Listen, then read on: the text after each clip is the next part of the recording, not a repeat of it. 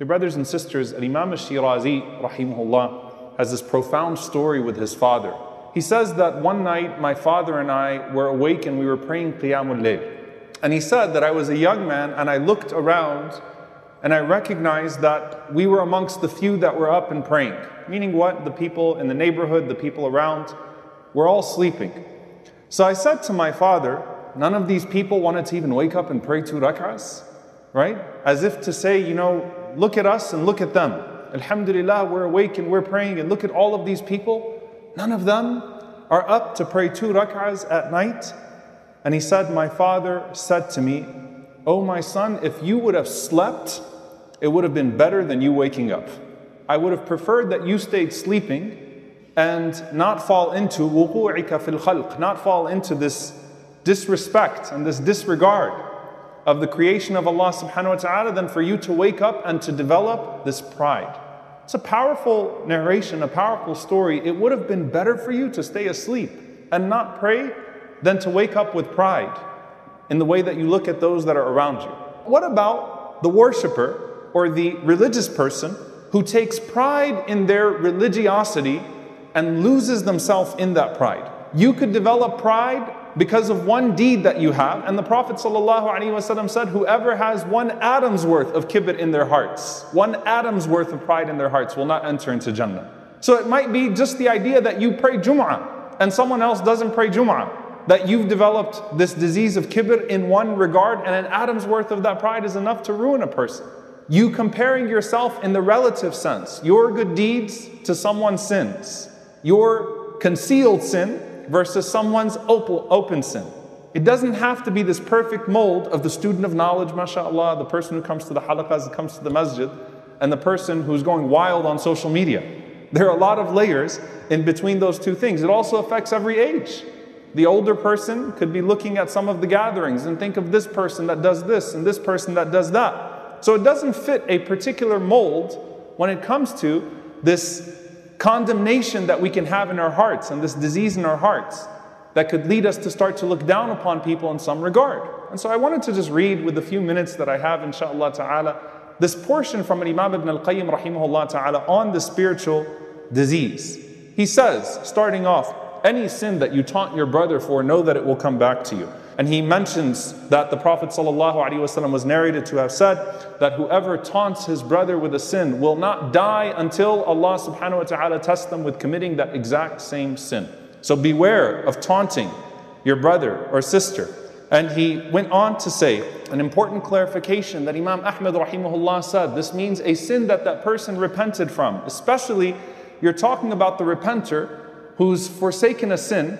You may be taunting them for a sin that Allah has forgiven them for, or may forgive them later for when they repent to Allah subhanahu wa ta'ala, or through His mercy forgives them anyway. But Allah does not forgive you for your mockery of that person in that regard. And also, when we're talking about this idea of taunting someone who sins, he talks about this insult, right? This idea of putting someone down, to insult someone when they're in the state of that sin, even if you're not taunting them directly with that sin. And he says, as it was also narrated from the Prophet ﷺ, do not show that disgrace, that insult towards your brother, because it may be that Allah subhanahu wa ta'ala will have mercy upon them, and Allah subhanahu wa ta'ala will test you instead. And he continues to say, your mocking of your brother or your taunting of your brother or sister when they're in that sin is worse than the sin that they're committing in the first place. Meaning the sin of your mockery, the sin of your backbiting. We're not even talking about slander, by the way, things that have gone untrue, but the sin of putting someone down and making fun of someone and taunting someone and mocking them for a sin that they're committing is greater than their sin. The sin of your istihza, the sin of your mockery, is far worse. And he goes on to say, because the ulama spoke about our spiritual beings, not just the outputs. He said it may be that that person's brokenness and what has come to them of humiliation that caused them to relinquish any feeling of pride that affects the people of worship. They feel low, and in their lowness, that led them to bow their heads in regret to Allah subhanahu wa ta'ala. Broken-hearted, flowing tears, that is far better and more beneficial than your proud worship that you repeat habitually and you bring up with Allah subhanahu wa ta'ala, you boast about it with Allah subhanahu wa ta'ala and His creation as if you are owed some sort of position and some sort of rank. So how close is this sinner to the mercy of Allah subhanahu wa ta'ala, and how close is this worshipper, this arrogant worshipper, to the anger and the punishment of Allah subhanahu wa ta'ala. SubhanAllah, beautiful words. And he says, a sin that humbles you and brings you closer to Allah subhanahu wa ta'ala is far better than a good deed that takes you away from Allah subhanahu wa ta'ala and yields arrogance or causes you to humiliate someone else. And for you to go to sleep at night and to not wake up and pray a single rak'ah, but wake up with regret in the morning, is far more beloved to Allah subhanahu wa ta'ala than for you to wake up and pray at night and then when the morning comes you're filled with pride. And he says something so beautiful here. He says, the groaning of the sinner, the tears, the weeping, the groaning of the sinner is far more precious to Allah subhanahu wa ta'ala than the humming of the arrogant worshippers. The groaning and the moaning and the tears and the wailing, that emotional outpouring of regret is so much more beloved to Allah subhanahu wa ta'ala than the worshipper who hums in congregation with a sense of arrogance and a sense of pride and doesn't come back to Allah subhanahu wa ta'ala. And it might be that through this thing that Allah subhanahu wa ta'ala has tested this person with, it was a medicine, that sin was a medicine by which Allah removed a disease from that person that's still present within you and you just don't know. That sin could have been a medicine for that person, that Allah removed a fatal spiritual disease, and that spiritual disease is in you and it just has not been diagnosed yet. There are secrets that the worshipper and the open sinner, that the student of knowledge and the person who is openly ignorant and heedless, secrets that we all have that no one knows except Allah subhanahu wa ta'ala. The only difference between their sin and yours is that their sin is open and your sin is concealed.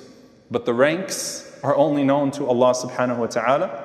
The good deeds of that person, that sinner, is only known to Allah subhanahu wa ta'ala. You know, there's a powerful story of one of the Salihin, and I'll end with this because it's so profound. When you talk about not knowing what the other person has and guarding the sights. You're in this masjid right now looking around, who's here? Oh, there's that person, not that person. You start looking and scrolling through people's social media feeds, or there they go again. This is, subhanAllah, a very powerful story. It's one of the Salihin, one of the righteous scholars, had a neighbor who was known for being an alcoholic. And when the neighbor passed away, the wife of that neighbor asked this person, the scholar, to come and pray janazah, and the scholar abstained. Why? Because it's an alcoholic, right? And we have some guidance and some legislation for this, by the way, the spirit of which is that when you want to discourage people from a major sin, sometimes the imam or someone of importance could withhold or respectfully abstain from the janazah, just to discourage people, dissuade people from the sin that that person was known for, that major sin that the person committed, while the janazah is still prayed and forgiveness is still sought. There's some basis for this, of course. But the moral of the story is that he abstains, and then he sees a dream at night, and he sees this man walking in Jannah and enjoying the fruits of Al-Jannah. And the man is saying, say to that person, Alhamdulillah, Jannah is not in his hands. Tell that man that Alhamdulillah, Jannah is not in his hands. That the keys of Jannah are not in his hands.